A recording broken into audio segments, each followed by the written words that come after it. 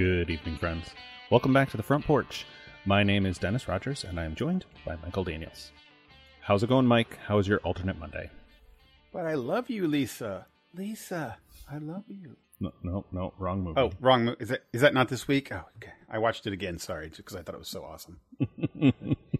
The Room. Yeah, it's good. It's good. It's the week right now. This our recording is we're recording the day. Well, yeah, the day after the 4th of July, which is an American holiday, Independence Day for us here in the U.S. So that goes to say I spent time at the lake with our buddy Pat and a bunch of friends and watched fireworks and had a nice time with friends. It was very fun. You're way out west, though. What did you do for the 4th? Not much. I had an interesting weekend. I drove Sunday, about 6-ish hours, almost the full breadth of Washington, and I got close to Mount Rainier and got some photos of that. That's cool. Just realizing I forgot to post those in our Discord. And now I'm, I don't know, probably an hour or so south of Seattle. Oh, cool. So I'm close to the edge. And then I had some technical difficulties with my camper when I got here. My fridge was not working. Rough. That's a whole story. I don't know if you want to get into that. Maybe I can tell a short version of it. I have a 12-volt refrigerator that runs off the battery, and then when I'm plugged in, the charger charges a battery, and that runs the fridge. Yeah. Some campers have 3-way fridges that will also run on propane, but mine is not that way. It just runs off the battery. And apparently there's a flaw in the design where they put a disposable glass fuse, like cars used to have in like the 70s, way in the back by the compressor that makes the fridge work. So in order to get to that fuse, you have to pull the fridge out of the wall because it's installed in the wall. That's dumb. And I was like, well, if that's the problem, I can fix that problem. Worst case scenario, I have to buy these fuses, which are a super rare size, on Amazon and wait for a new one to come. So I went into town, which is about 20 minutes, and got a nice cooler and ice and put all my food in it, and then wrestled this fridge out of the hole in the wall. And then once I got back there, I tested the fuse. Confirmed that my fridge is one of the ones that has that fuse. Tested that fuse, and it was dead. So I went into town again and could not find the same fuse, but I did buy all the parts that I needed to cut that fuse holder out and wire a normal, like, bladed fuse. If you've ever seen those in a car, it's a flat plastic with metal prongs car fuse. Yeah. Because my electric box has a bunch of those already for all the 12 volts. There's actually one for the fridge circuit in the box, but got the little holder for those, wired that all up, ran it with wire up toward the front of where the vent ducts are for the fridge, so that if that new fuse goes out, I can get to it without having to pull a giant and heavy fridge out of the wall. Yeah, right. And everything's working again, so that was very satisfying to be able to resolve that problem on my own with a couple trips to town and YouTube. Yeah, some YouTube advice. is a saving grace for the future that we live in. Exactly. So that was my Sunday and Monday, and then it was mostly Monday because I waited Sunday night, just kept the fridge closed in the hopes that it would maybe come back on. I did have that problem. Well, after what was it? Not the holidays. When I was in Tennessee for my niece's graduation, we stayed at an Airbnb, and I parked there on a fairly steep angle. I probably mentioned this at the time because I was almost slid out of the bed. And fridges, especially compressor fridges, are supposed to be level when they're running. And when I got to my parents' place after that weekend, my fridge was not working. It was not cold.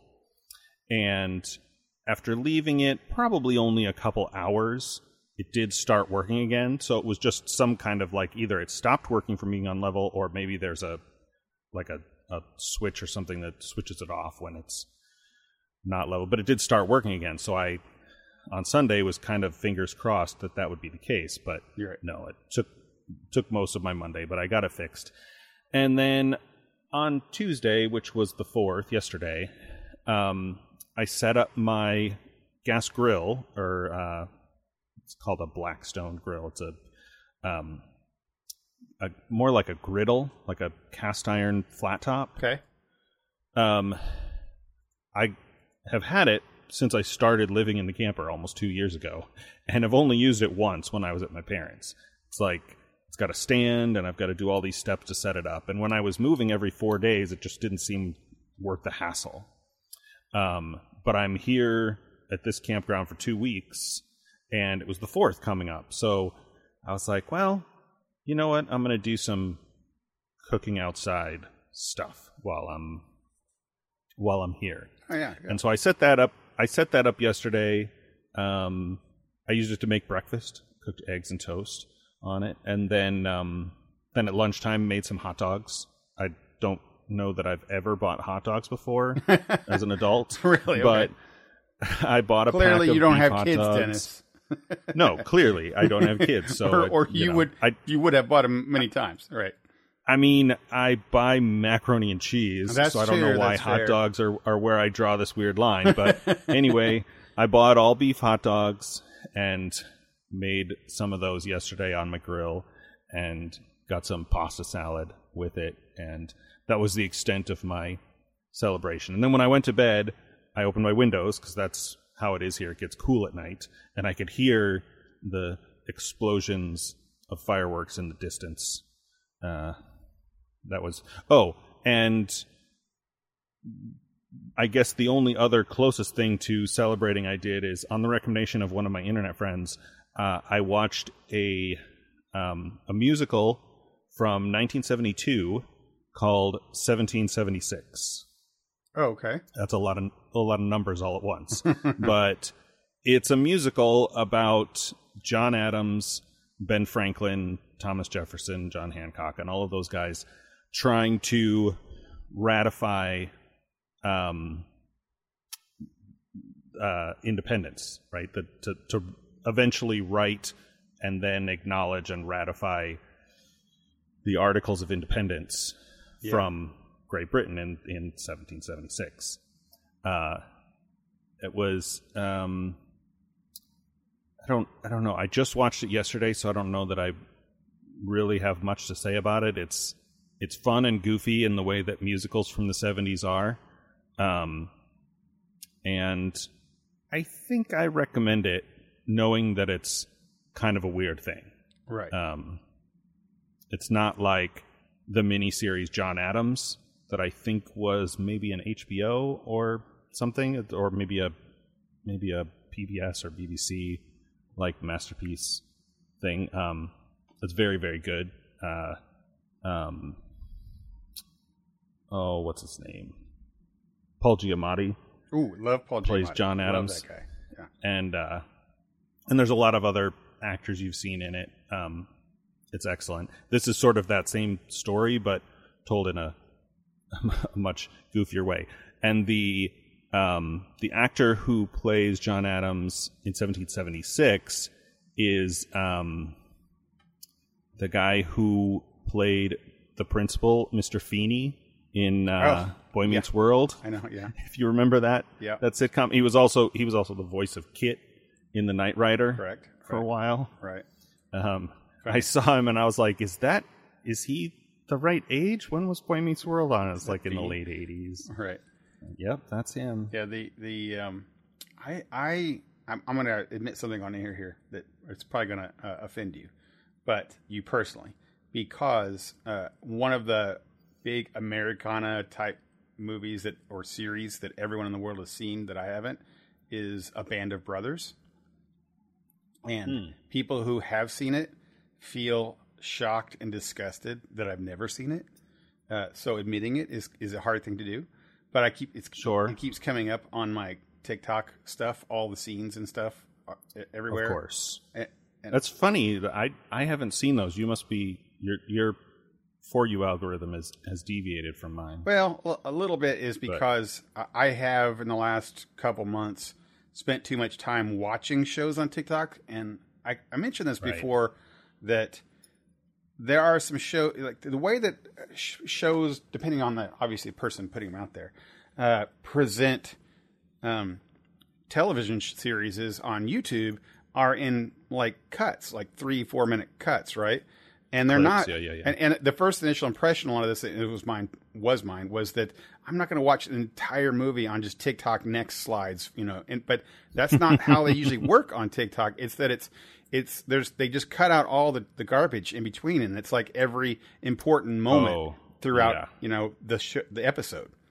I've seen some. I get a lot of stand up on mine, and I've seen those where I can tell that they're like trimming out the pauses and like condensing. It's like an abridged version of the joke, right? Yeah. I'm like, this is awkward. I don't know if they're cutting any of the content out here. Yeah, right. And I think they are on a lot of these shows, which doesn't hurt the show for me, because all it does, and it's probably because I am a repeat watcher, makes me want to go back and watch them again. So that, like, the real thing. House is an example. Like, I see an episode and like, I know all of the beats in this episode, and I get all the emotional high points and low points, and it feels really good. But I know that there's a whole bunch of nuance and extra stuff in the middle there that was cut that I could go back and watch and get the full experience for. So I appreciate that, and I've come to appreciate that. And I think that's why something like Band of Brothers has been showing up, because I've been watching. That's modified my algorithm to start giving me shows, TV shows or series that and I'll start watching some of those, and I'll get hooked sometimes. Not Band of Brothers hasn't for me, for the same reason it didn't for the series, is because it's just one of those, oof, this thing is so long and it's so big and so daunting, right? Thing to get into. Sure. Yeah. I guess it depends on your perspective, right? Like, you could think about it compared to a movie and go, man, this is 20 hours long or whatever it is. Or if you think of it more like a TV show with a whole completed arc and said everything they wanted to say and ended. I have seen that miniseries at least once, maybe twice. Obviously, my dad and brothers love it and rewatch it every few years.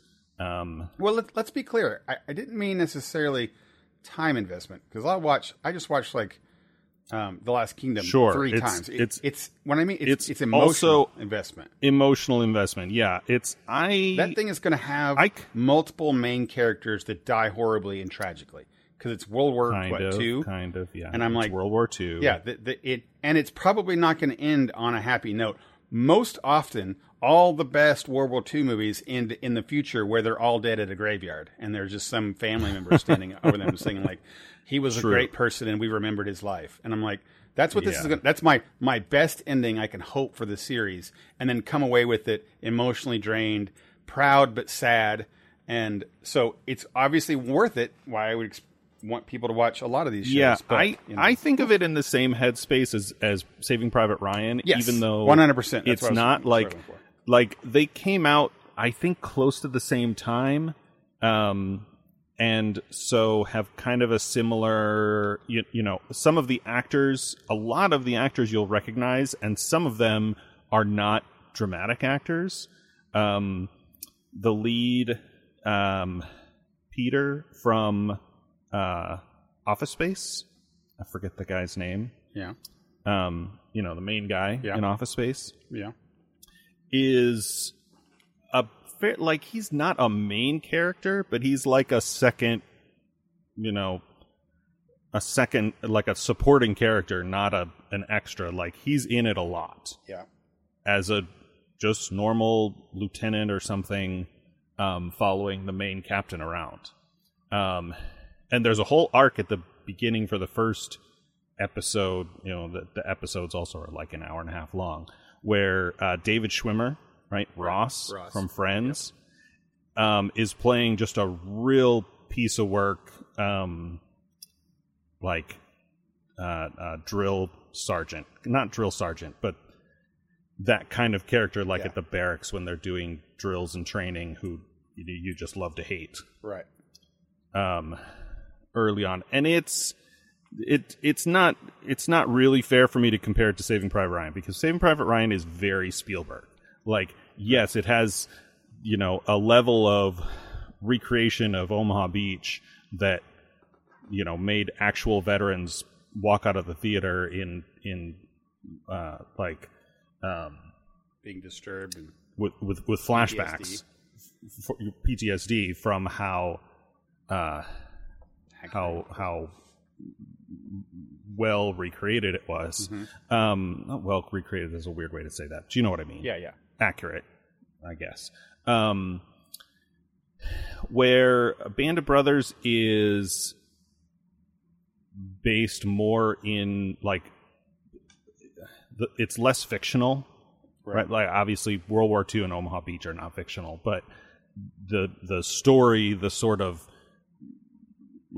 sweet sort of happy ending of Saving Private Ryan is very Spielberg. Right. Where Band of Brothers is based on true accounts. Like, a lot of the characters in the miniseries were still living when they made it, and they have clips of interviews from them, either before or after every episode, which goes back to your point. It is definitely emotionally impactful. So I can see how that's not a thing that you're going to go, I think I'll put this on a Saturday afternoon right. and relax a little bit. I'm ready to get invested. I mean, we've kind of mentioned this on some of this stuff. It's that you have to be ready for some of those, right? Yeah. You just got to want it, because 100%. I think those are Schindler's List, we'll just say, right? Like, lives in your body for a long time, as it should. And gives you a lot of perspective and insight, not just into the world, but of yourself and your worldviews. A lot of good films can do that. Not that good films also can't be just trash, but, these dramatic films are. So I think just watching them in the background as just kind of not paying attention to it and, doing dishes or laundry, I don't know that you should do that to some of these movies that are going to be impactful, Yeah. It's like, at that point, you're better off just not watching it. Yes, that's exactly right. Right. You're better off just not watching them, because then you're just going to ruin a thing. You're never going to be able to see it the same way again. So you should sit down and watch this. Not like Spider-Man, any Spider-Man, I could do that with, just kind of watch it here and there. Yeah, you'll get better off, but you're not going to miss the whole point of the story, which is emotions, if you, watching those movies. But if you watch, Schindler's List or Band of Brothers, whatever, you should be paying attention all the time, because every bit matters. Usually.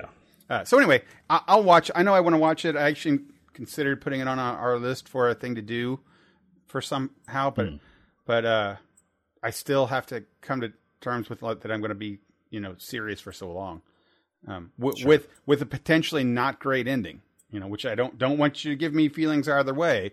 But, I just have to accept, and it is always better for me if I expect the worst of these movies. The Game of Thrones kind of thing. Like, I didn't want to watch Game of Thrones after the ending of season 1, because I thought that was going to be the whole show, which it was.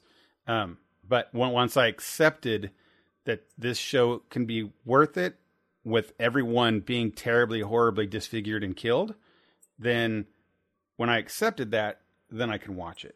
Right. And every episode, it kind of changes your mood for it, maybe. But it also works to its benefit when it doesn't end that way. Right. When good things happen, or the ending has an uplifting ending, and you're like, oh, against all odds. So it makes those movies even better for me, I think. Sure. What do we say, Dennis? Moderating expectations is the key to happiness in film. Okay, so anyway, enough with the stuff. Let's talk about so much topics that we have this week. What do you say? Do you want to talk about some of the things you've seen that I haven't seen, or I can go through them real quick. Sure. Okay. I really don't want to spend all those. There's not a lot, I think, Right. that are impactful to speak about, but I'll give them 2 minutes. Put me on a timer. I remember talking about Elemental, but now that I'm kind of replaying that memory in my head, I think it was mostly off air. It was. So I don't know It how was. much you want to say about that. It was, and I had to Because think I'm not about going to... I'll level with you. I'm not going to go to the theater and watch Elemental by myself. it. That's fair. Elemental mixed. I'd give it, if there's a scale. I hate number scales sometimes, but 6 out of 10, I'd say. How about this? 6 out of 10 for Disney movies, Disney animated, Okay. or Disney animated or Pixar movies. All those into one. Or Pixar. I'd give it a. So even with 6 out of that, 10. even with that scale, a 6, it's like down there with those Good Dinosaur or whatever. Maybe yes, because Good Dinosaur wasn't terrible, but it wasn't great either. So that's probably a fair. That's probably a fair number to put it, group to put it with. To be fair, I never saw Good Dinosaur. Yeah, but it was okay, right? And what I've you know heard what? is one of the I'm letting few that sit. Pixar flops. Right, sure. I'm letting that sink in and saying that that's probably a fair place to put it. I will say the problem with that movie, and if there's a problem to say why it's not a huge, awesome, I love this movie, because the characters are interesting. They're well put together. I think they're well acted by the people who put them in. There's nothing particularly wrong about the film. It's there's no villain is the big thing. There's really no villain. There's nothing to go against or feel like that should bring our people together. Sure. And there's just no bad thing, I guess. And then an event happens to cause the ending, and you're like, okay, that's the ending, and you know that event happened, but it's not like anything really really really big, and also not unforeseen. You saw it going through the whole film. Sure. So from the very beginning. You're like, oh, that's going to happen.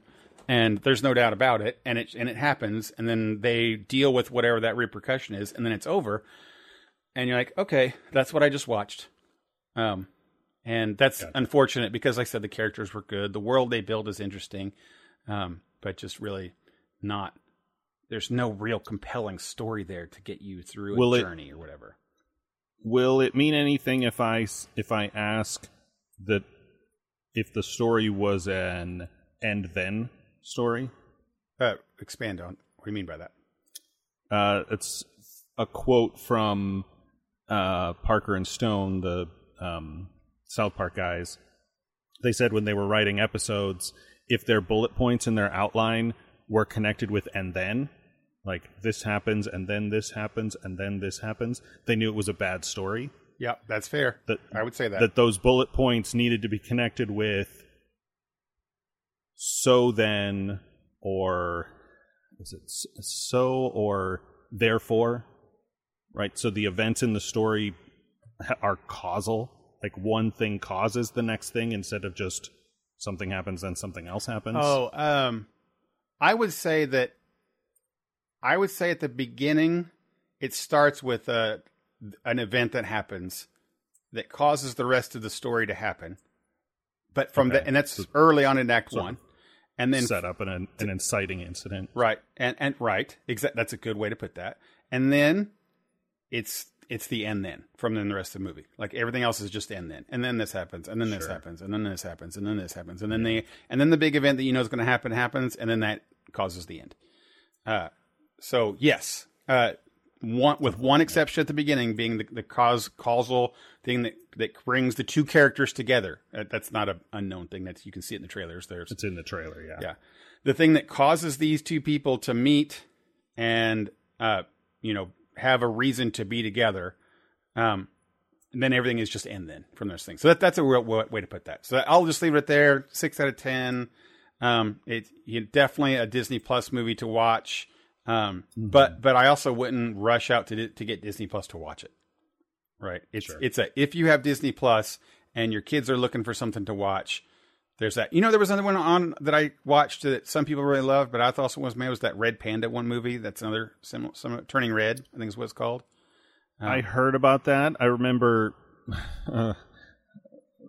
this might be pushing our rating here a little bit, depending on your sensibilities. But I remember hearing that title and making a joke about whether it was a movie about menstruation. Right. And it totally is. Use the clinical term there because that is, I guess, cleaner. And our buddy Fox, who brought it up because he had seen it, said, that's exactly what it's about. And I was like, what?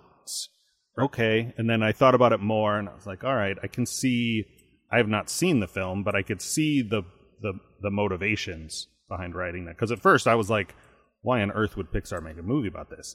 But then,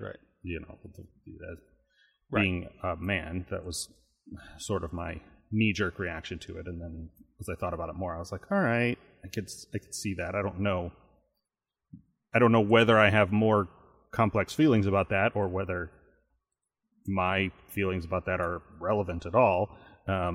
Right. And I kind of felt that same way when watching Red, and maybe that being the central topic, wasn't as impactful for me, which could have made the movie just like a 6 out of 10 type thing.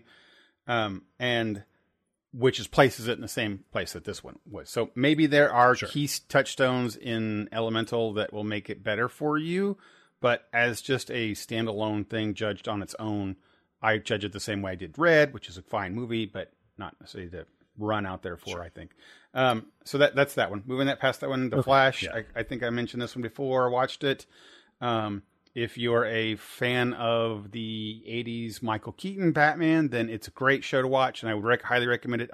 I said the same thing. Multiple people asked me this about this movie this weekend, and I told them every single time, like I asked them, are you a fan of the Michael Keaton Batman from the 80s? And they're like, oh yeah, I loved that, because these were people who are my age or around. And I said, then you'll love it. Go watch it, or watch it when it comes out. Yeah, it's the latter half of that movie is he's in it fully, and it's that thing, and that gets better. The first half nobody will like, I don't think. If you take out the Michael Keaton thing, people are really not going to like this movie very, very much, which is a little disappointing to me, because I had, people like James Gunn were, just gushing over how good it was, and how he in particular had came in and gutted all of DC and had basically said that none of it was any good, and there's reasons and all these reasons, but that was the one movie that was the highlight of all the DC movies before, and this is an actual good superhero movie. And then I watched it, I'm like, wow, this guy has got his wrong peepers on, because I don't think anybody, and the ratings are saying that. I wonder if he was reading a prepared statement from Warner's PR department. Well, you'd think that, but he pretty much just slashed and burned everything else. So, like, every single thing that even came out, he was like, nope, terrible. And even helped tank things like Batwoman and other things that he didn't want to go on. Right. So I don't know if they were doing that because they were hitting a lot of other guff with, or it's one of those character. Like with and I didn't follow the news on this at all, but from what little I heard about everything that went down with Ezra Miller, I assume that Warner Brothers looked at the balance sheets and said, we've already spent too much on this movie to not release it. Oh, for sure. Because of this. For sure. Because of all of this stuff. And so I'm sure somebody higher than James Gunn said, no, you can't cut this. We have to release it, and go talk to PR and endorse it, because it's going to cost us so much if we don't. I will say this. That's 100% speculation. Sure. I will say this for it. It's a. I asked the question: is it a time travel movie or is it a multiverse movie? And our buddy Fox replied with the word yes. And I didn't know how I felt about that. And then watching the movie, I'm like, oh, it is, and it handles it well. Like the fact that it's both, and how time travel. It actually helped expand my mind a little bit with the idea that time travel is multiversal travel. Yeah. That was like, oh. And they do a Batman. Michael Keaton explains it in this movie. How he's the one. Do you remember there's a scene with the Ancient One in the Infinity Gauntlet movie where she explains the removing the stones to the Hulk? Yeah. And Tilda Swinton. Right, yeah, Tilda Swinton. And she explains the multiverse, right, and what it does and how it works. Like a nice little scene, right, that helps explain it to everybody. The Michael Keaton has it in this one, and he does a really good job of it. So I was like, okay, that's cool, and that's they have a different kind of take on that whole timeline multiverse thing, and that was neat. And from that moment on, when that happens, the rest of the film is pretty good. Like, it's got very few bad points after that part. The CGI even is better, which is really, really lamentably bad in the first half. Like, just really bad. Sure. CW Stargate level bad, kind of stuff. And then the second half, when it starts explaining the multiverse time, things like that, I was like, okay, this is cool. And you know what? Even talking right now, I would recommend. That's why I recommend people who like the Michael Keaton Batman stuff, because that's all the second half, and everything starts to come along on the way. Barry, the character of Barry, is very fun as a secondary character. Like, he's great in the comic books, but in the DCU, the Ezra Miller version of Barry is kind of grating and annoying, but it makes him fun and funny and lighthearted. Sure. In his few moments that he has. But man, like 2.5 hours of him is just not great. Like, it's even I, who can get into some of that stuff, it's just when he's leading and he's the main character all the time, and then he meets another one of himself, and that character's even worse.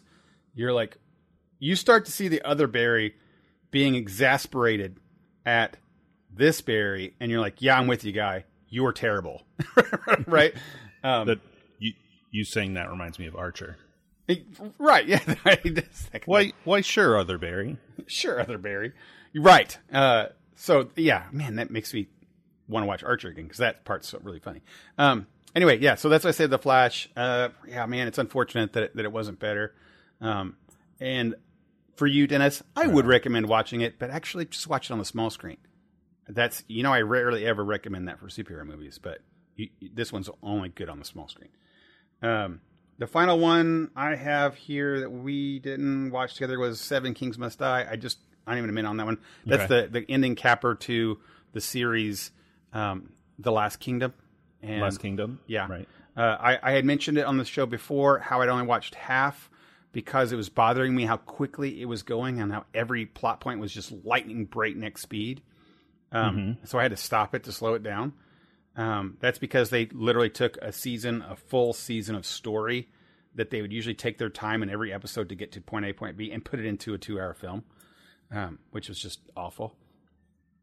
Because everything's great. That's as great about the series is in this movie, but you just have no time to react to anything before it's on to the next plot point.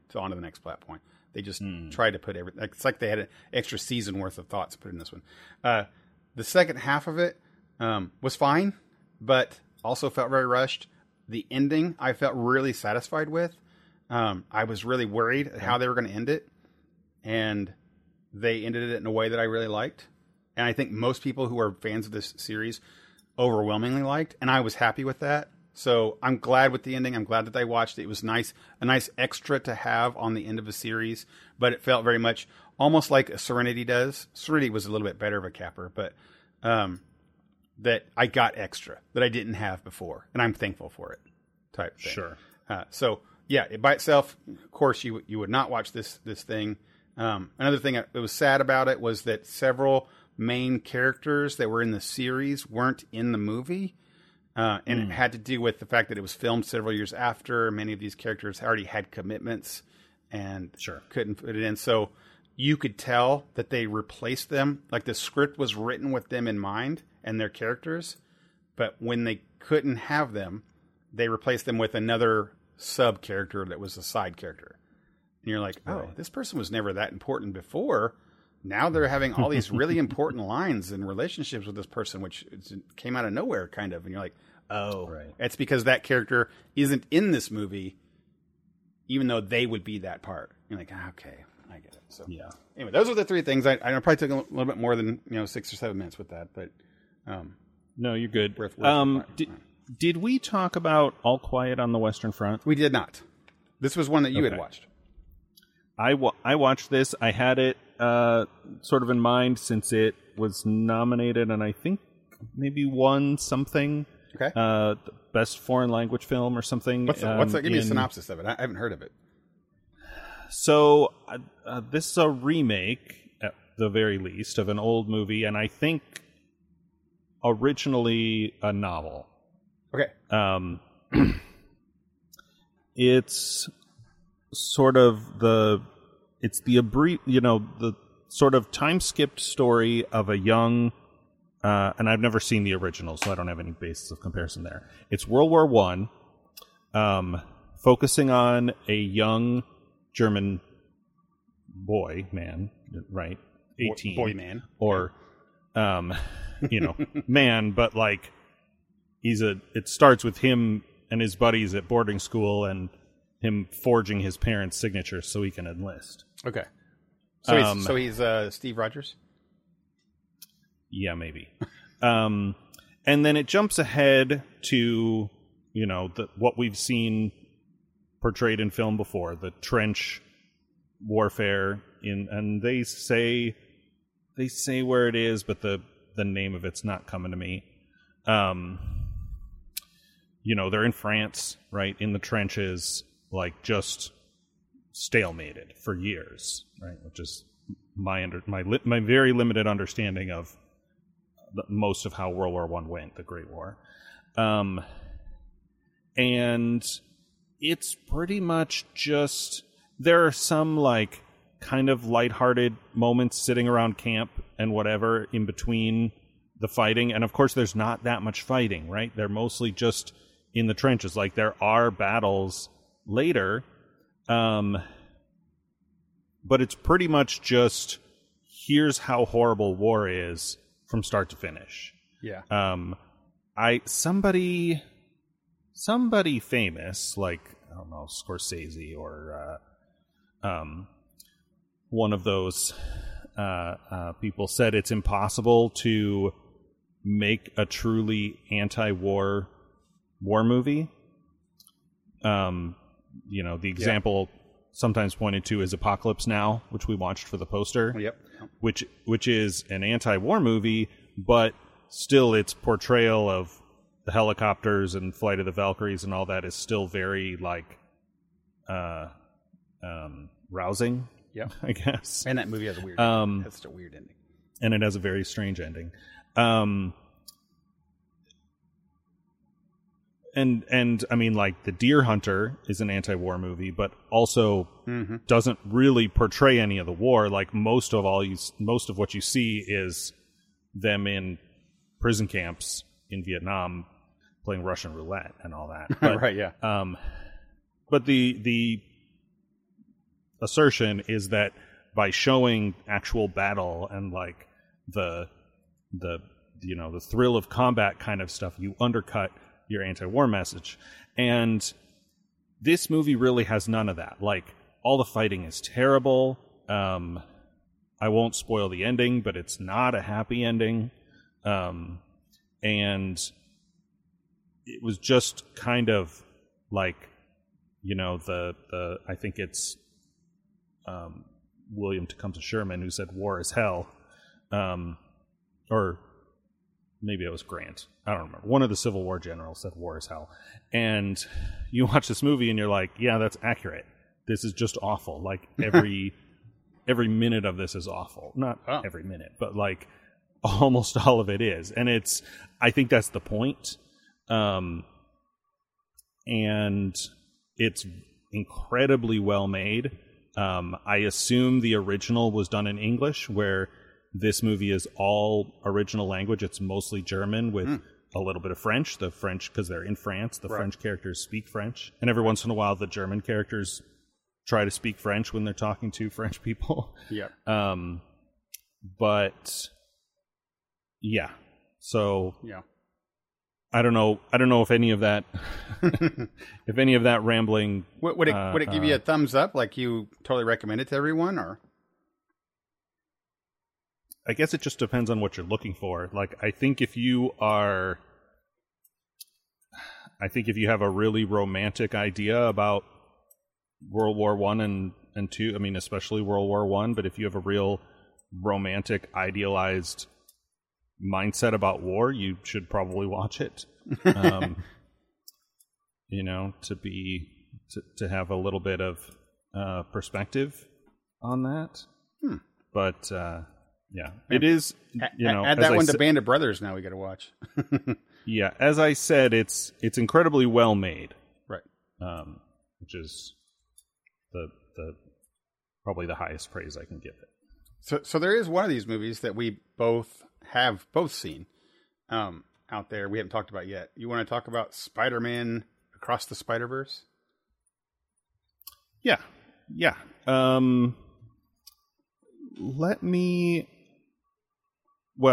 I'll say this. This is sort of a spoiler, but something that I wished I had known going into it. Yeah. This is a part 1 with a to be continued. You just ruined it for people, man. Just totally ruined it. I think some people knew that. I was not one of those people, and I'll get into when we go into spoilers. I'll get into more details on how I felt about that at the time. But I wish that I had known beforehand. It would have helped my expectations a little bit. That's an interesting topic that we can kind of breach a little bit here, and we kind of went round and round in our chat channels. Whether you should or shouldn't know that a movie is to be continued, because part of storytelling is the cliffhanger, or sorry, not part of the story, but a tactic or a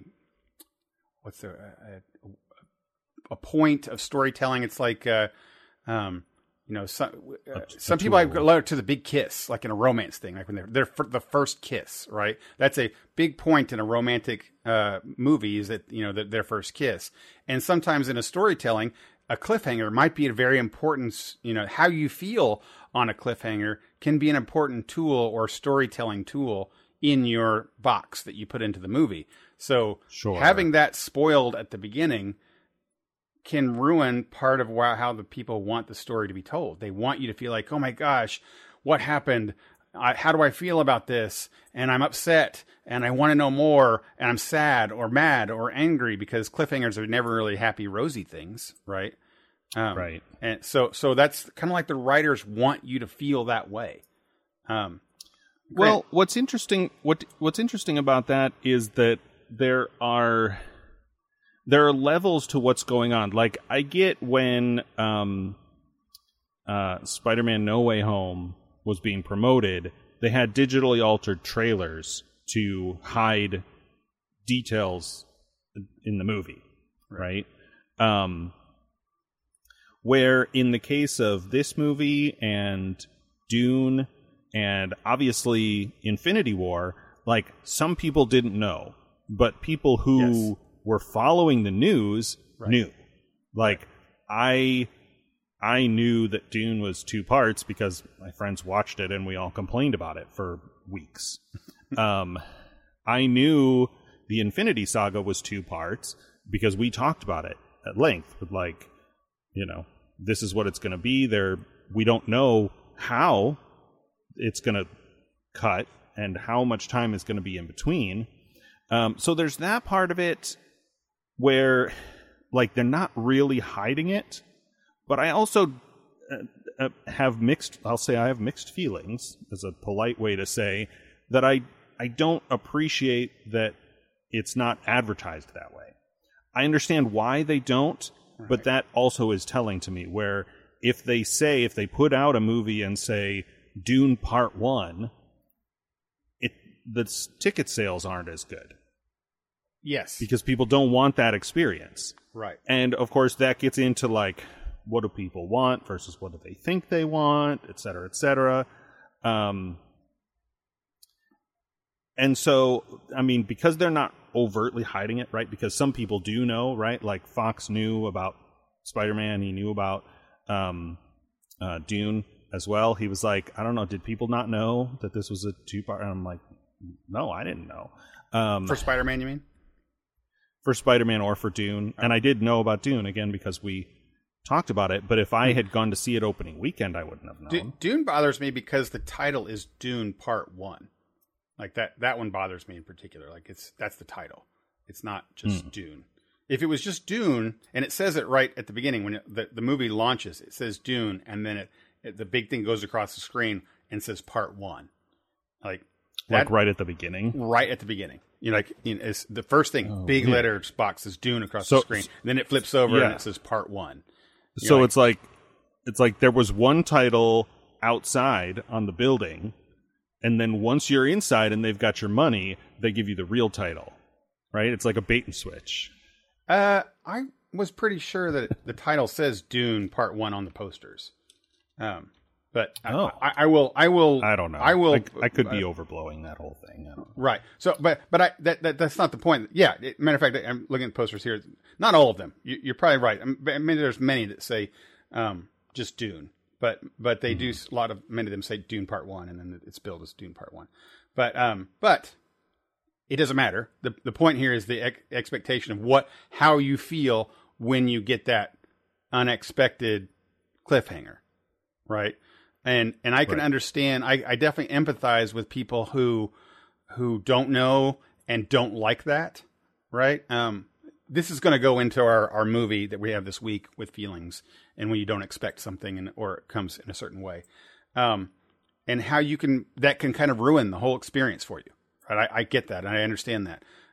Because I honestly am not a real big fan of cliffhangers either. I feel the disappointment in it. I feel the what if I never get to see it again, or what if I'm sick or ill, or who knows what it could be reasons I don't get to watch a thing before. Or in the worst case scenario, which could have happened with Dune, is that they didn't make enough money, and I absolutely love this movie, but it didn't make enough money, therefore they just can it and don't make another. They never got a sequel. It's like a TV show getting canceled, right. And So I get that. I totally 100% get that. Yeah, I think at a most basic level, and this is not true for everything. There are exceptions to this. This is just a very generalized perspective.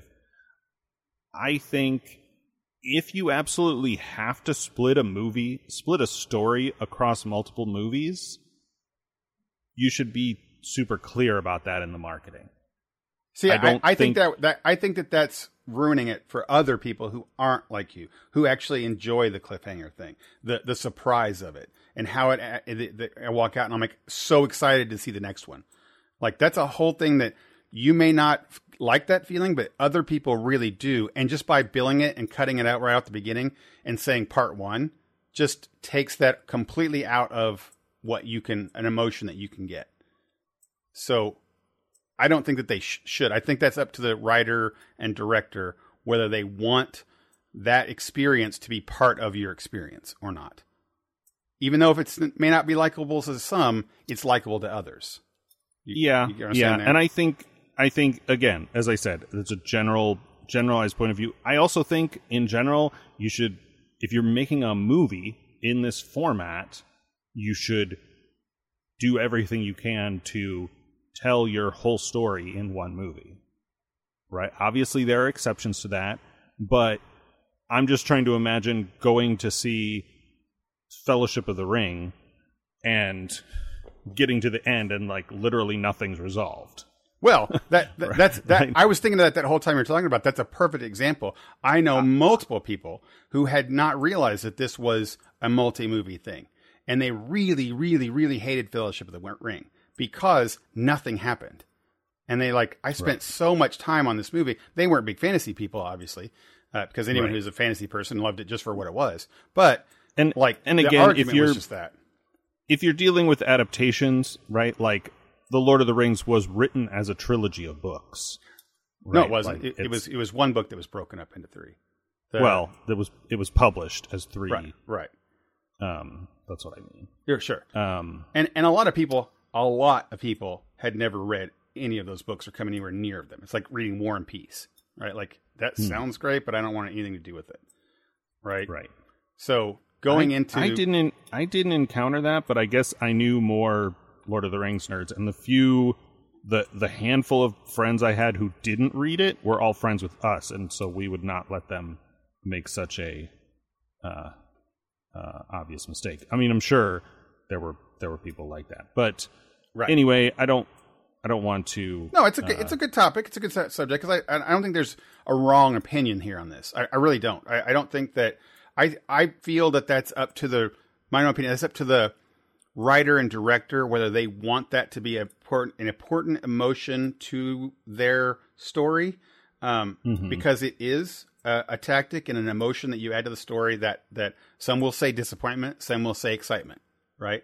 And that's up to the person presenting it and how they want to do it. And yes, for a certain amount of people, that can be a bad emotion that they don't want. And to other ones, it can be. So there's no real right or wrong here. It's just how that's presented. Now, with this movie, let's bring it back to Spider-Man. The one caveat as I'm thinking about this Spider-Man movie, sure. I also think it's a bad idea to cram 2 movies worth of story into one movie. Yeah. Or the other way, do a Hobbit thing, right? Where you take one movie. Or the Hobbit thing. For the prior example, I'm going to point to Batman versus Superman, which, as I understand it, combined at least 2 major Superman comic book arcs. Oh, yeah, sure, right. And, Can of Worms, Rise of Skywalker, which I think did kind of the same thing. But, sure. Okay. No, that makes sense. Oh, that makes sense, right. When you Spider-Man Across the Spider-Verse, we're going to talk about this in detail with spoilers, so I'm going to hit the bell.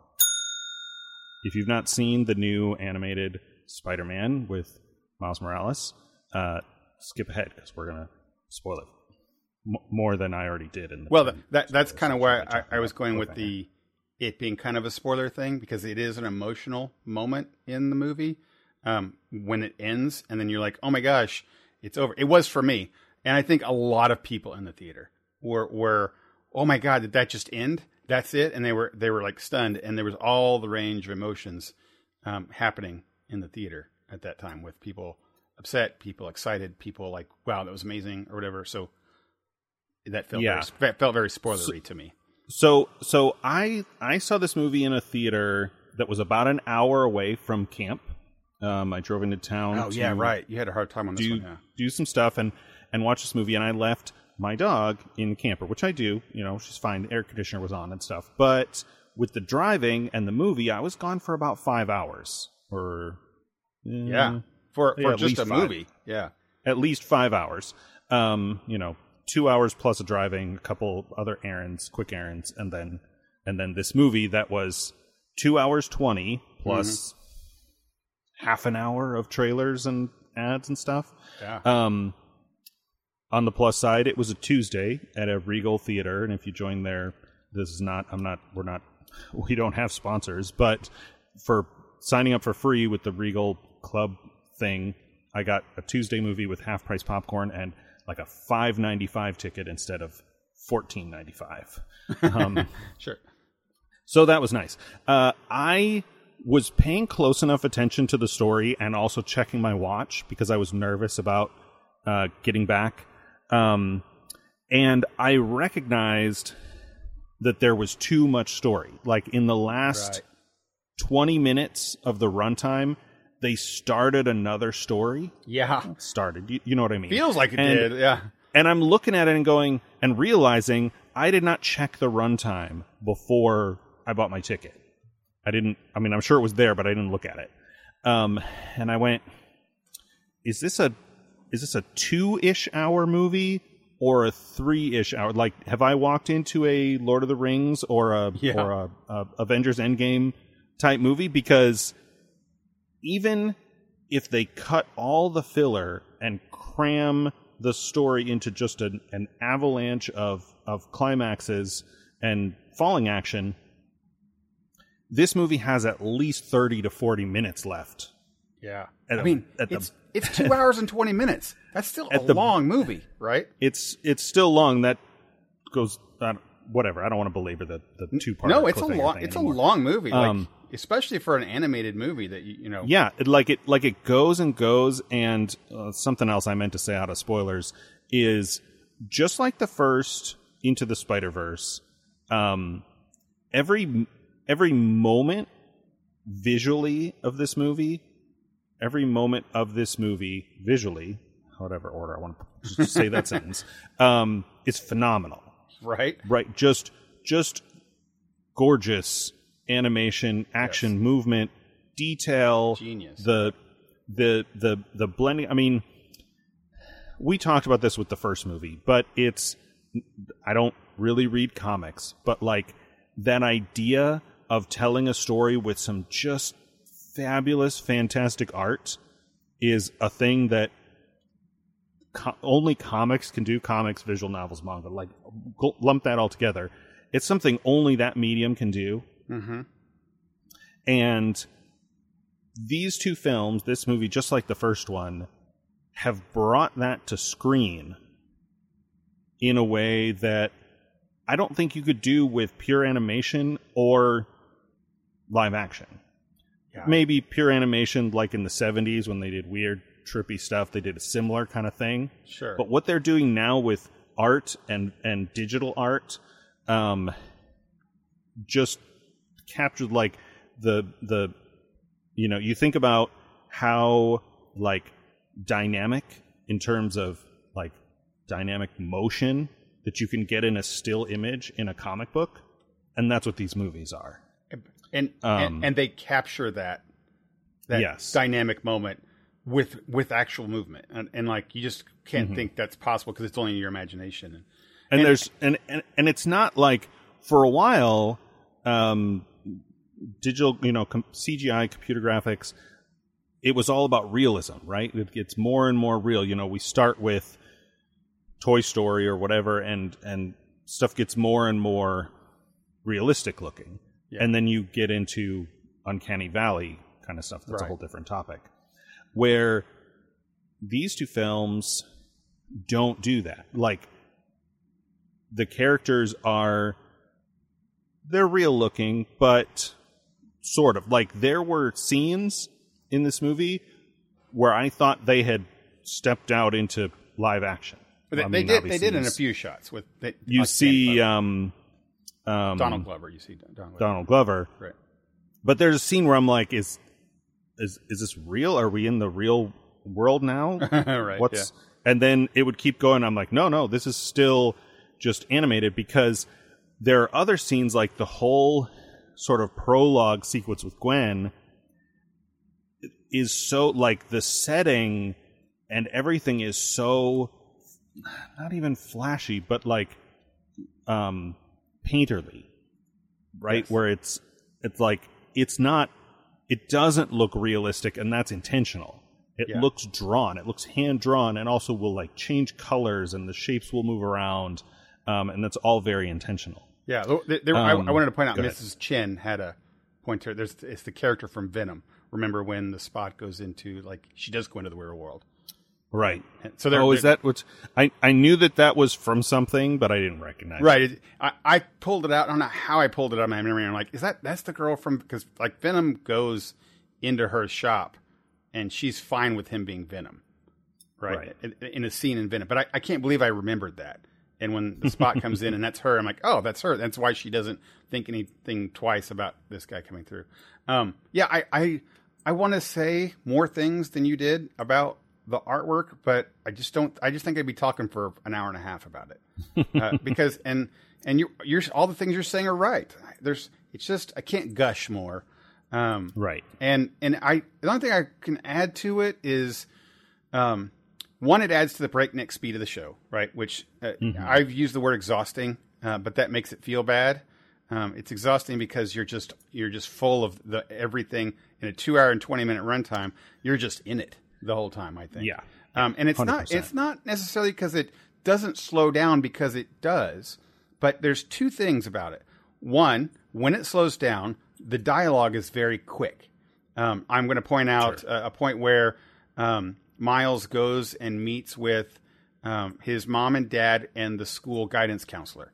And it's just a frame that they're looking at all three of them from the desk, and they're all talking. And it's got that Gilmore Girls conversation where they just go back and forth and back and forth and back and forth, right? Yeah. And then also the same thing happens when Miles is talking to his parents at the party, when he's late to the party and such, and they're having that conversation back and forth and back and forth.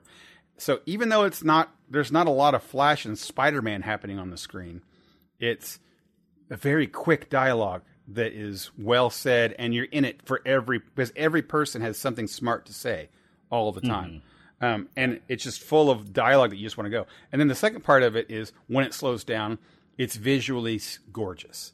Right. And I'm going to point out on this one, the scene where Miles and Gwen are on a big skyscraper building, and she's kind of walking, and she walks upside down, and he follows her, and they sit, and the whole scene is with this mirror version of New York City, where you're kind of seeing it from the sky and the skyline upside down, and it's just beautiful as everything's slow, and it's like artwork that you're just watching happening. So it does slow down, but you just feel like you're just in this amazing thing all the time. And then it goes faster again, and it's like, wow. There's a way they do something too with action that is worth noting, that a lot of times Miles or the main person is always straight up, but the world spins around. So that's such a neat Spider-Man thing, because in comics and in animation or in live action, you see Spider-Man do spins and flips and all sorts of cool things he does around the Brooklyn Bridge and whatnot. This show is always from the perspective of him being still not always, but a lot of times still in the frame, and the world spins around, just like Spider-Man would be if he was seeing it. And I'm like, wow, it's so dizzying to see. So that's all I really want to say about the visualness of it, because it's, the best of the best that I've ever seen in things. And you thought you could only be that in the first movie. I don't know how they just took it up another notch. And this is one of those things, talking about expectations. I knew that you and our buddy Fox, and I think even our friend Justin, who is known for being cynical, as his Discord handle, though he's changed it post. He's optimistic now. Yeah, right. Post, yeah. And I have a weird sort of thing when a lot of people are just really effusive and gushy about a thing. I go into it extra skeptical. Sure. Yeah.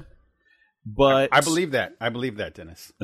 That's, listeners, we've been doing this podcast for a while. People know that about me. But that first sequence with Gwen won me over. Like, I was sitting in the theater and I'm like, this is just a freaking masterpiece. Yes. And then the movie went on. And it started. The movie started, right? Like, there was a whole masterpiece, and then it said Spider-Man Across the Spider-Verse. Then the movie started, yeah. And I really was fine until, like, the last half hour, where I started checking the time, and I was like, how long is this movie? Like, I didn't stop enjoying it, though I think the chase with the train and the space elevator went on so long that I got fatigued. Yes, I would agree. And then after, he's still sort of rushing through the city. When he gets out of there, they do the go home machine, whatever they call that, with its goofy thing. It takes a long time. And the story at that point gets really sort of, I'm just going to say deep. I'm sure there's a better word for that, but like, it gets really heavy with implications about, you have to let somebody die and all this stuff. Yeah, right. And then he goes back and it's going, and then it stops. The pacing screeches to a halt when he gets home and starts talking to his mom. Right. And I'm like, that's when I started, somewhere around there is where I started checking the time. And that's when you're like, this isn't going to end. This is not going to wrap up here. Right. I was like, oh, they're going to do one more fight. Like, we've done a lot of fighting. But that would be another 30, 45 minutes at their speed. Yeah, right? we're working toward a big final fight that hasn't happened yet. And so in sort of backpedaling from my complaints about it being two parts, as it got close to that final scene where they give the to be continued, at first I was annoyed that the story wasn't over, but in my situation at the time, I was relieved, because the alternative was you'd be there longer. 30 minutes of very rushed conclusion, or an hour of wrapping all these threads up. Yeah. And I didn't want to do that then, so I was kind of glad to have this break. Right. To go, oh, I guess I'll, in a couple years, I'll find out Right. what happens. Yeah, I want to echo that because it often comes, as I tend to do the devil's advocate side of things, with the impact of how this emotion has with this cliffhanger and such. But I want to echo that I felt your way, but a little modified, meaning that I was not happy that it didn't end.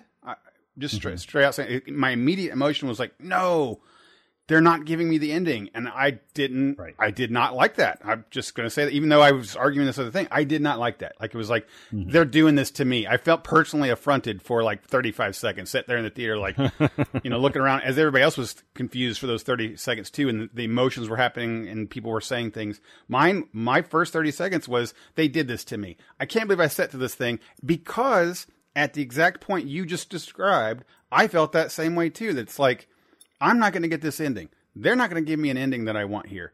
Right when you were saying that, because this is, there's just no way. What are they going to do? This is just no way. And it's going to be a terrible ending when they give it to me, because there's just no way they're going to be able to give me a satisfying ending here. And it's going to be way too rushed. And then they ended it, and I was like, how dare they?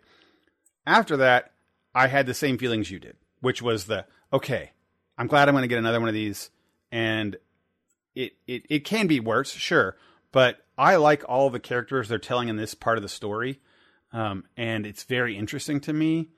And I'm really interested in how they're going to tell the rest of this. So after that 30, 35 seconds, it was a good release of, okay, good. I'm not going to be rushed. I'm not going to feel it, and I can leave. But I also did look back and say, man, that last 20 to 30 minutes was, I'm going to say the words too long, but it felt like maybe they could have cut it before. But I don't know. I don't know what they would have cut. I mean, maybe they could have trimmed down his conversation with his mom, because it's actually not as impactful to the whole thing. And that did feel like it took a bit. Maybe they could have cut down Gwen's conversation with her dad, but maybe not. So it's hard to say what they could have done, because I loved it so much. But even when I've seen this twice in the theater now, even knowing that thing, I was still fatigued 20 minutes towards the end. And feeling like, this is just so much that's gone on already. Now, I've only seen it once, so I don't know. My first reaction to that, because I thought about that. Again, I had an hour drive back after that. So first I was annoyed, and I'm like, you know what? I'm gonna ponder on this while I'm driving and sort of think about how I really feel, where I'm gonna land with this. And I was thinking a lot about, like, if you're gonna do 2 parts in a movie like this that is not Lord of the Rings, right? There are no long stretches of people walking. Like, yes, there's the whole sequence with Miles and Gwen, walking, yeah, sure. but it goes the whole movie, right? It's going nonstop. Like, as I said, there are a few really, really just that one, but it's a lot. It's a lot all the time. Even when things are slowed down and he gets to the place, whatever, the headquarters with all the other spiders, like, they're still dropping all these memes on you nonstop. And so for that kind of movie, the runtime felt long for it being 2 parts. But then I went back and was like, what on earth would you cut? Like, what would you edit out of the script or the film to get that? Now, the big one for me was the big chase in the train and the space elevator. It's like, obviously you need all that, but it goes on for a long time. You know what you could have cut out with that train scene and everything? Probably, we're going to hate saying this, but Nick from... a lot of the Jake Johnson stuff. The Jake Johnson, yeah. Like, yes, we love him is the problem. He's great. He is great in here, but I think if they would have cut him, it would have been okay, and maybe added him in the next one. So a little bit of that. Trying to think of things. And in retrospect, the stuff with his mom, like, it matches the tone of everything we've seen so far in the movie with his relationship with his parents, which is obviously a major theme. Yeah. But knowing that they're doing the Infinity or the Endgame thing where they drop a breadcrumb, right, where she says you changed your hair, right? His hair hasn't changed. Like, what was that? Then it keeps going. So you're watching this emotional scene. You don't have time to think about that. And then the reveal that his uncle is still alive. This isn't his universe. Oh, yeah, he was bitten by the wrong spider, the 42 thing and all that stuff. Like, it makes that conversation with his mom feel like a stall, like something to distract you so that reveal becomes more impactful. I think it was a stall to get all the rest of the ducks in a row. Like, it felt like the story was stalling because at that time, Gwen was looking for him. And everybody else, Right. like all the air quotes, bad spider guys, were also setting up a thing. So it was like stalling to set those people up in the cuts in between. But yeah, it felt like very long. Yeah, and so I don't know. Obviously, you couldn't have like cut that completely, but it probably could have been trimmed. I little did. bit. I'll admit, right here while we're on the air, I got caught. I did not see that coming until it happened, and a lot of times I will. I guess it's because I didn't expect this to be a two-parter thing. Exactly. I mean, Right. I That's was why aware I didn't expect it to be a twist. that we had not seen the spot for like 40 minutes of runtime. That's probably Right. not 40 minutes, but it felt like a long time. I was like, "Hey, there was a villain. There was like, a yes, villain I here, know right? this, and it wasn't this Miguel right. Spider-Man, whatever is the new villain, but there was a real villain, and he's still out there, powered up, and we've not seen him for a long time. And what the heck is going on with that? So then to throw in this like, wait, this is the wrong universe, and there's probably another Miles here, and his uncle's alive and his dad's not. Like, that was the moment where I was like, what is this movie doing? This is way, way too late to be opening another thread, to be starting another arc. Which actually made me think that I had the skip a beat in my heart, that moment of, oh, these writers can't tell a story and don't know how to do an ending. They're just throwing different stories at us. Sure. Which is wrong. It's not the way it was. But that was for a moment what I thought, like, they're just going to leave all these things terribly unresolved. So because we started our show of the week to talk about here real quick, but I do want to end with something that we should have spent more time on, but we're not going to have time. Is Spot is a phenomenal villain. Like, wow, the way he came from, it is even better watching it the second time, being able to see what he came from. Remember, he was stealing from the ATM machine.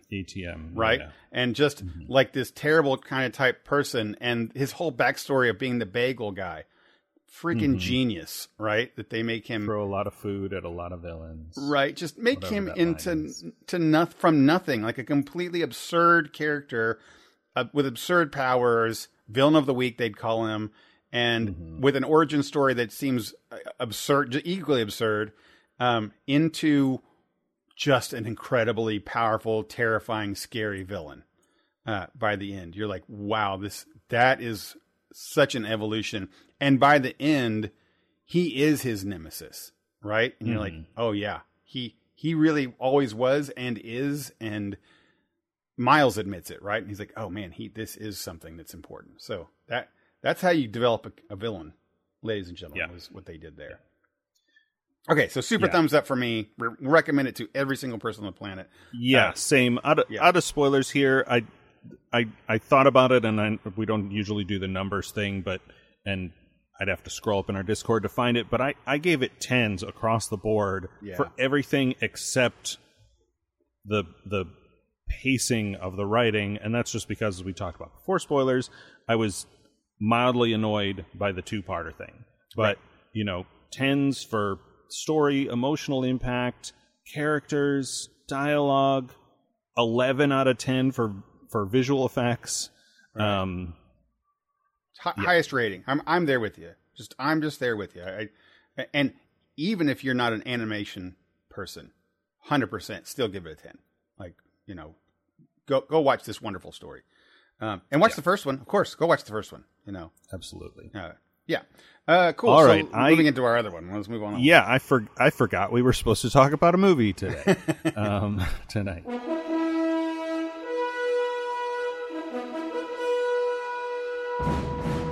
All right. This week we watched A Star Is Born, the 2018 version, not the original with Judy Garland or the 70s remake with Barbara Streisand. There was like 3 of them, 3 total now. All right. I didn't know the that, third by the one. way. Yeah.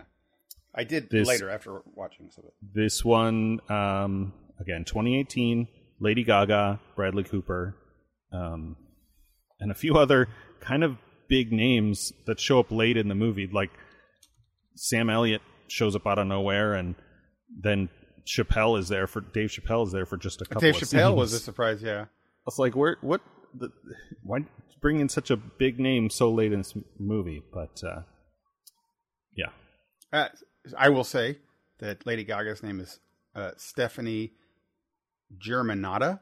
I don't want to say that's her name because after this story, I have a little bit of an appreciation for who the real person is, right? Sure. with sure. stuff. This one's hard for me because I hate the ending. If anyone who's ever been, watching movies with me or listening to me drone on knows that could have called that from a mile away. So right. I'm not, and I don't know. Did you say spoilers? Spoilers. It's fine. Let's do. But I just was not a fan of the ending. We'll talk about why in a minute. I'll go back and read the. But besides that, I always have to own up the fact that sometimes the reason this ending is so terrible for me is because I was so engaged in the movie itself, which should speak to it being a good movie. The fact that I could be involved in the characters, in the story, and the things like that, to a part that the ending has such an impact for me, I have to turn around and say, okay, well that does make it good, and that's why it's good. So I liked it. I liked the story. I loved Bradley Pitt Brad Cooper fits up there with Brad Pitt and Leonardo DiCaprio with me as people who I always want to just toss aside and say they're pretty boys, and that's what they're in Hollywood, but continually to prove to me otherwise in every movie that they're in that they are phenomenal actors, and he was wonderful in this, and he wasn't a Tom Cruise, which again is hallmarks of these wonderful actors, that they're not just playing themselves or just playing the same character that you go watch them. Bradley Cooper was somebody I've never seen him play before, and was a wholehearted this person. Wow, that's really, really good. Yeah, I think I've talked on the podcast before about a movie called Burnt, where Bradley Cooper plays a chef who not seen it, but I hear that's good things too. Who is a recovering drug addict. Mm-hmm. And I watched that movie and I was like, I just do not buy this guy in this part, because Bradley Cooper had always been a romantic lead in romances and romantic comedies. But just like Matthew McConaughey, he does some of these projects where you're like, there's some this story is still a romance, but he is playing this kind of broken person with a lot of baggage. And this movie was nominated for Best Picture, Best Actor, Best Actress. Sam Elliott got Supporting Actor. Mm-hmm. They didn't win any of those awards. They won for the song Shallow. Right. Best Picture, they lost to Green Book, and I think Viggo Mortensen won the Oscar for Green Book, and Mahershala Ali for Green Book. Right. No, that's Supporting Actor. What am I looking at? Rami Malek won for Bohemian Rhapsody that year. Best Actor. I think this one was better than that one, but sure, fine. And I haven't seen that one. He did a great performance, but yeah. Green Book won Best Picture, and Mahershala Ali won for Supporting Actor.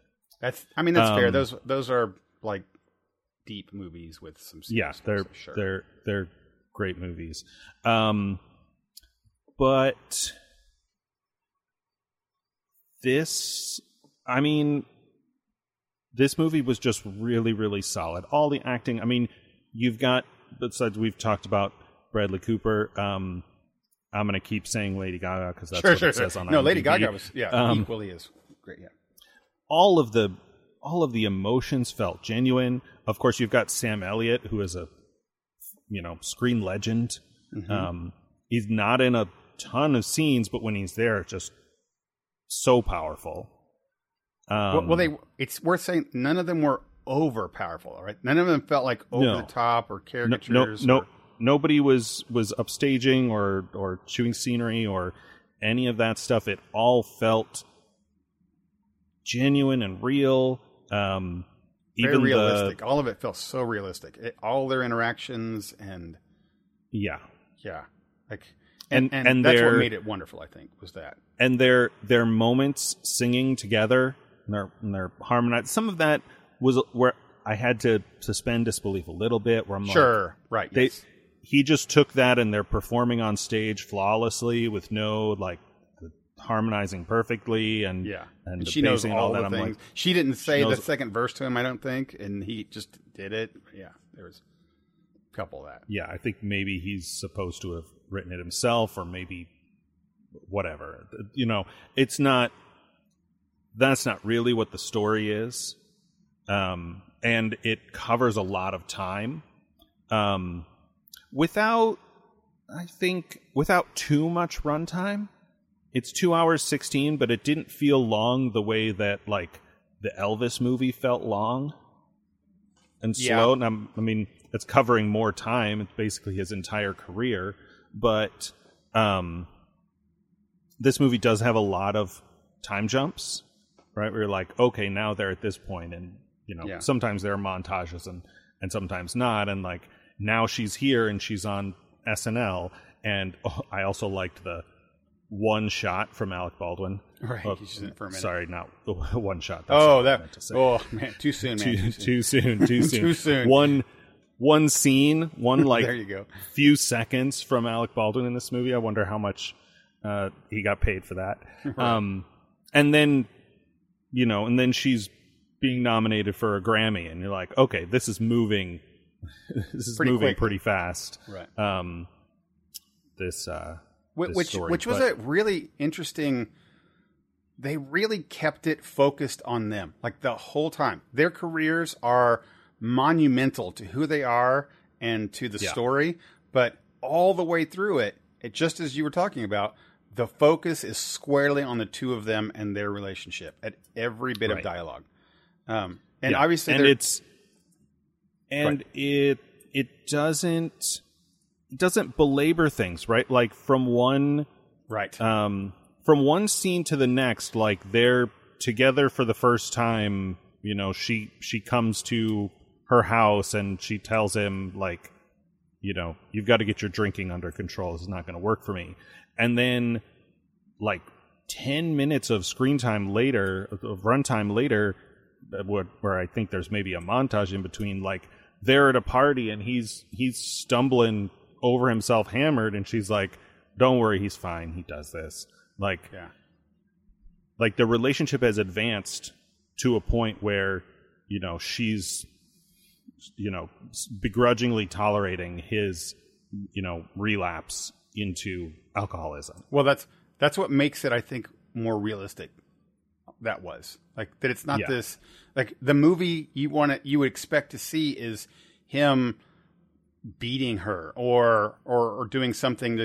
He does do something awful at one point, but not to the beater point. Not malicious though. At the Grammy type thing, right? Yeah, but he does something. But nothing malicious. You expect him to go into a jealousy rage or some kind of alcoholic hatred filled thing, or one of them to be unfaithful, right? Right. You expect all those things to happen. They would go in melodrama, right? And this kind of a story, or the whole time I was waiting for the shoe to drop, where she's going to just put the screws to him and leave him because he's an alcoholic and a drug addict, right? And which doesn't happen, because that's very often is how real relationships work, right? Yeah. And we always see them portrayed in a thing as some big alcoholic thing that fueled, and why would this person ever stay with this person? It's because a lot of that stuff is that they're not terrible people when they're drunk. This just portrayed alcoholism in a much more realistic way. It doesn't make it seem good in any way. I think that's No. the fear oftentimes in these stories, that you got to tell the bad side or you're going to make it look good, which it Right. didn't. Right? He did not make it look good. Yeah. And it, And they didn't need, any like physical abuse or anything like that to get across the point that this is a thing that is slowly destroying him. yeah, and it ultimately does. Right. Right. And yeah, the way Lady Gaga that character handles this, very realistic. I mean, she, fell for him, and so much of their dialogue was, not nervous, but the parts that I was nervous about was that they were going to Hollywood it up. I guess the whole time was that they're going to make it Right. like this dramatic. Hey, oh, here's a scene. She's mad, and it's going to be drama filled, and then he's genuinely sad and upset, and like he said, or he just says sorry. A lot of this movie I really got because each character allowed the other character space. When one would there was Sam Elliott scene with him, and they would talk, and the other one wouldn't just try to jump in and get angry or do something. They would just let the other person speak and say what they're going to say, or have their slow emotions, because that's how the people are. They're slow speaking people. And they each let them have their say and give their emotions, which just made it more real. And he would say, like, I'm sorry how I acted. And she didn't come back with, you should have, or give more reasons why he hadn't. She also didn't come and hug him and say it's all forgiven. Right. She just let it breathe, let him be sad and upset for that bit. And then, and even in the aftermath of the Grammys scene, like she doesn't yell at him. She doesn't, just she wants to take care of him. She's annoyed. She's mad that her dad and his friends are, keeping her out of the bathroom. And then the dad gets upset with him, but they don't kick his ass or anything. Right. Like, they still, put him in the shower. Like, they're not super gentle about it, but they're, still, like, human beings and not Hallmark movie stereotypes. And how he gets genuinely sad and hurt by what happened with his dad.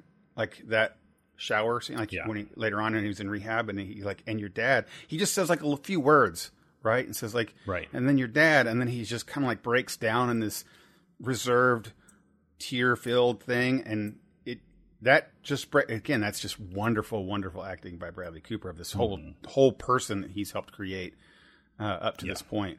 And that's all that much of emotions is so impactful for the character, because his dad has a history, and sure, and with her and how it all feels. Yeah, just the performances were so great, and the writing was so wonderful, and the directing was too. Bradley Cooper directed this film, and that's what I think when I say, like, he allowed each actor to give space. He didn't have them get over emotional or over the top. He just I think it was directed really well with all of the characters. And Sam Neill was Sam Neill, right? I'm saying the right thing. Was Sam Elliott. Sam Elliott. Sorry, Sam Neill. Different. Sam Elliott. I've seen him in so many dramatic roles where he has such great speeches or things he says in different ways that could have done, but it was literally the directing that just said, he says real quickly, I idolized you, not Dad. Close the door, and then you back away in the car. And he drives away. Like he doesn't 10 he seconds doesn't of like he doesn't emotion. climb out of the car and go hug him or anything, like, again, melodramatic. He just is, and there's stuff there about, like, male relationships. Yeah. Right? So much in that 10 seconds of him looking back and having red eyes, right? And it didn't go Hollywood, I'll say there, because that's not realistic. You want it to be.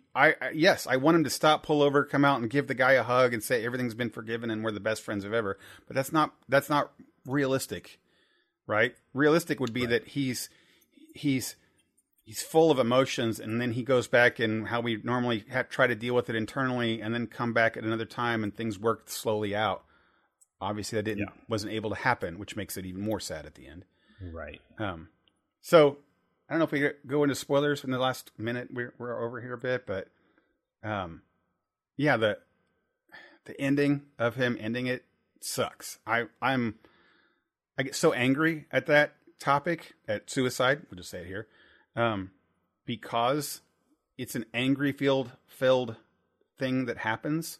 And I know that's controversial that I would say this and come down on this thing, but it's such a selfish, horribly selfish thing. And I don't mean people who are in pain and, choosing to end it because they got a life of pain. That's not what I'm saying. But and obviously it wasn't a selfish thing that he did here. Right. Right. But, it makes me so angry that's ever an answer for anyone in life. Because of my own personal worldview that I've come through in my time here on Earth, where I've come down where things could never be worse. And to think that the world is only one path is selfish. Sure. That you can't see beyond your own self and see beyond your own path that needs to be right. And in this situation, it's she's better off without me type thing. And it's almost like how dare you think that, right? How dare you think that life is different because that's only selfish and hurts and destructive. And Sam Elliott says it, right? Jack is the only one to blame here, right? Yeah. And it doesn't mean it in a mean, angry way. She didn't take it that way. But he is to blame for what happened and what happened here. I was mildly annoyed that they didn't pursue the agent manager character who sort of gives him that last talk and emotionally pushes him over the edge.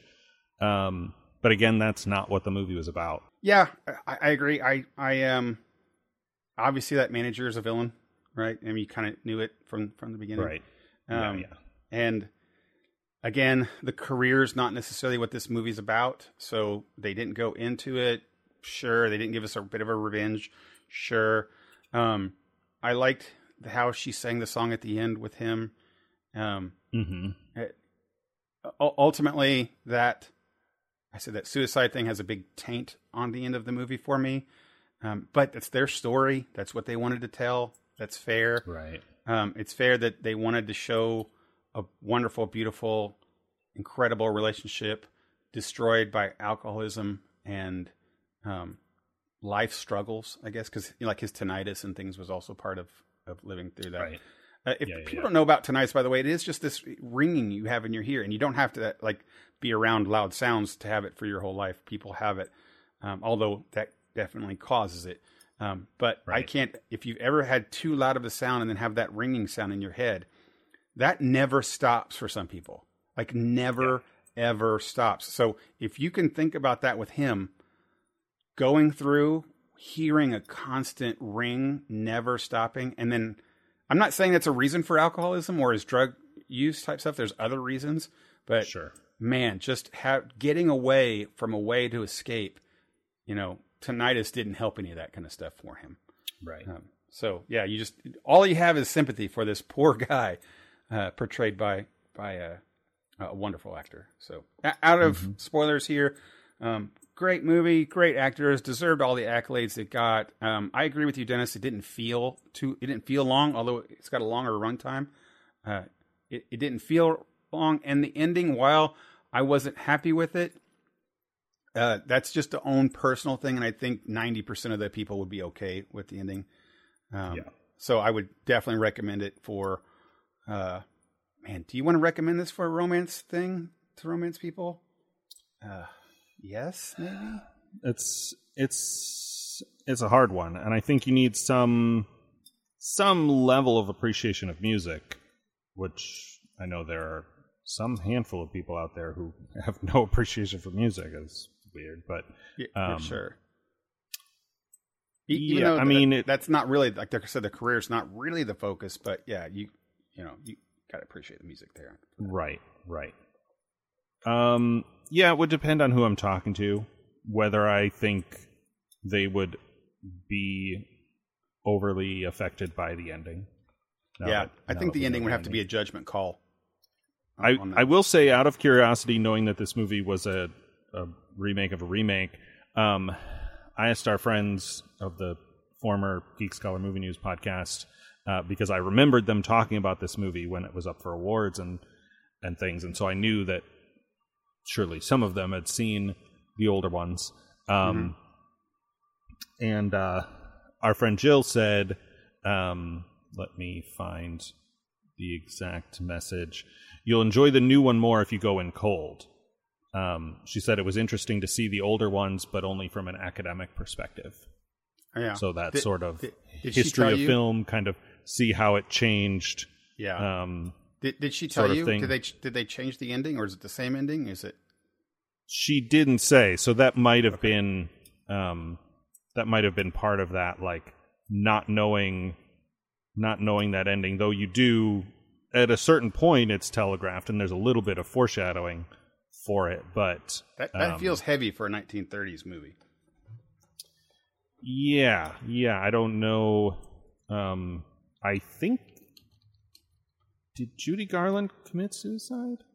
Oh, maybe. Oh man, that sounds right. But I know that her later, like, young adult life was pretty rough, but that doesn't feel like I feel like a thing that they would have broached in one of her movies.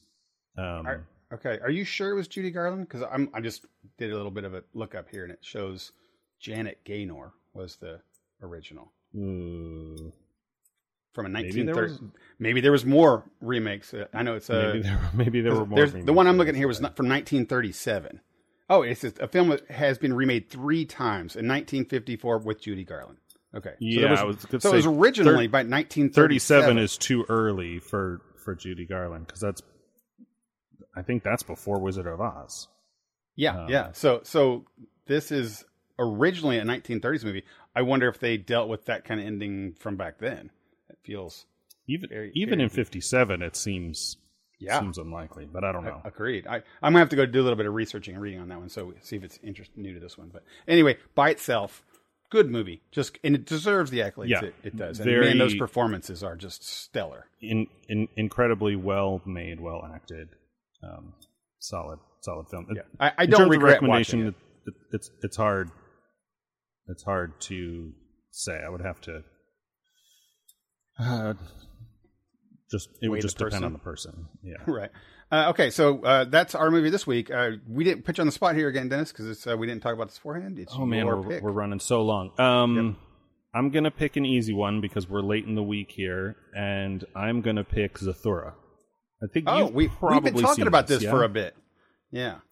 You've been talking about watching this again.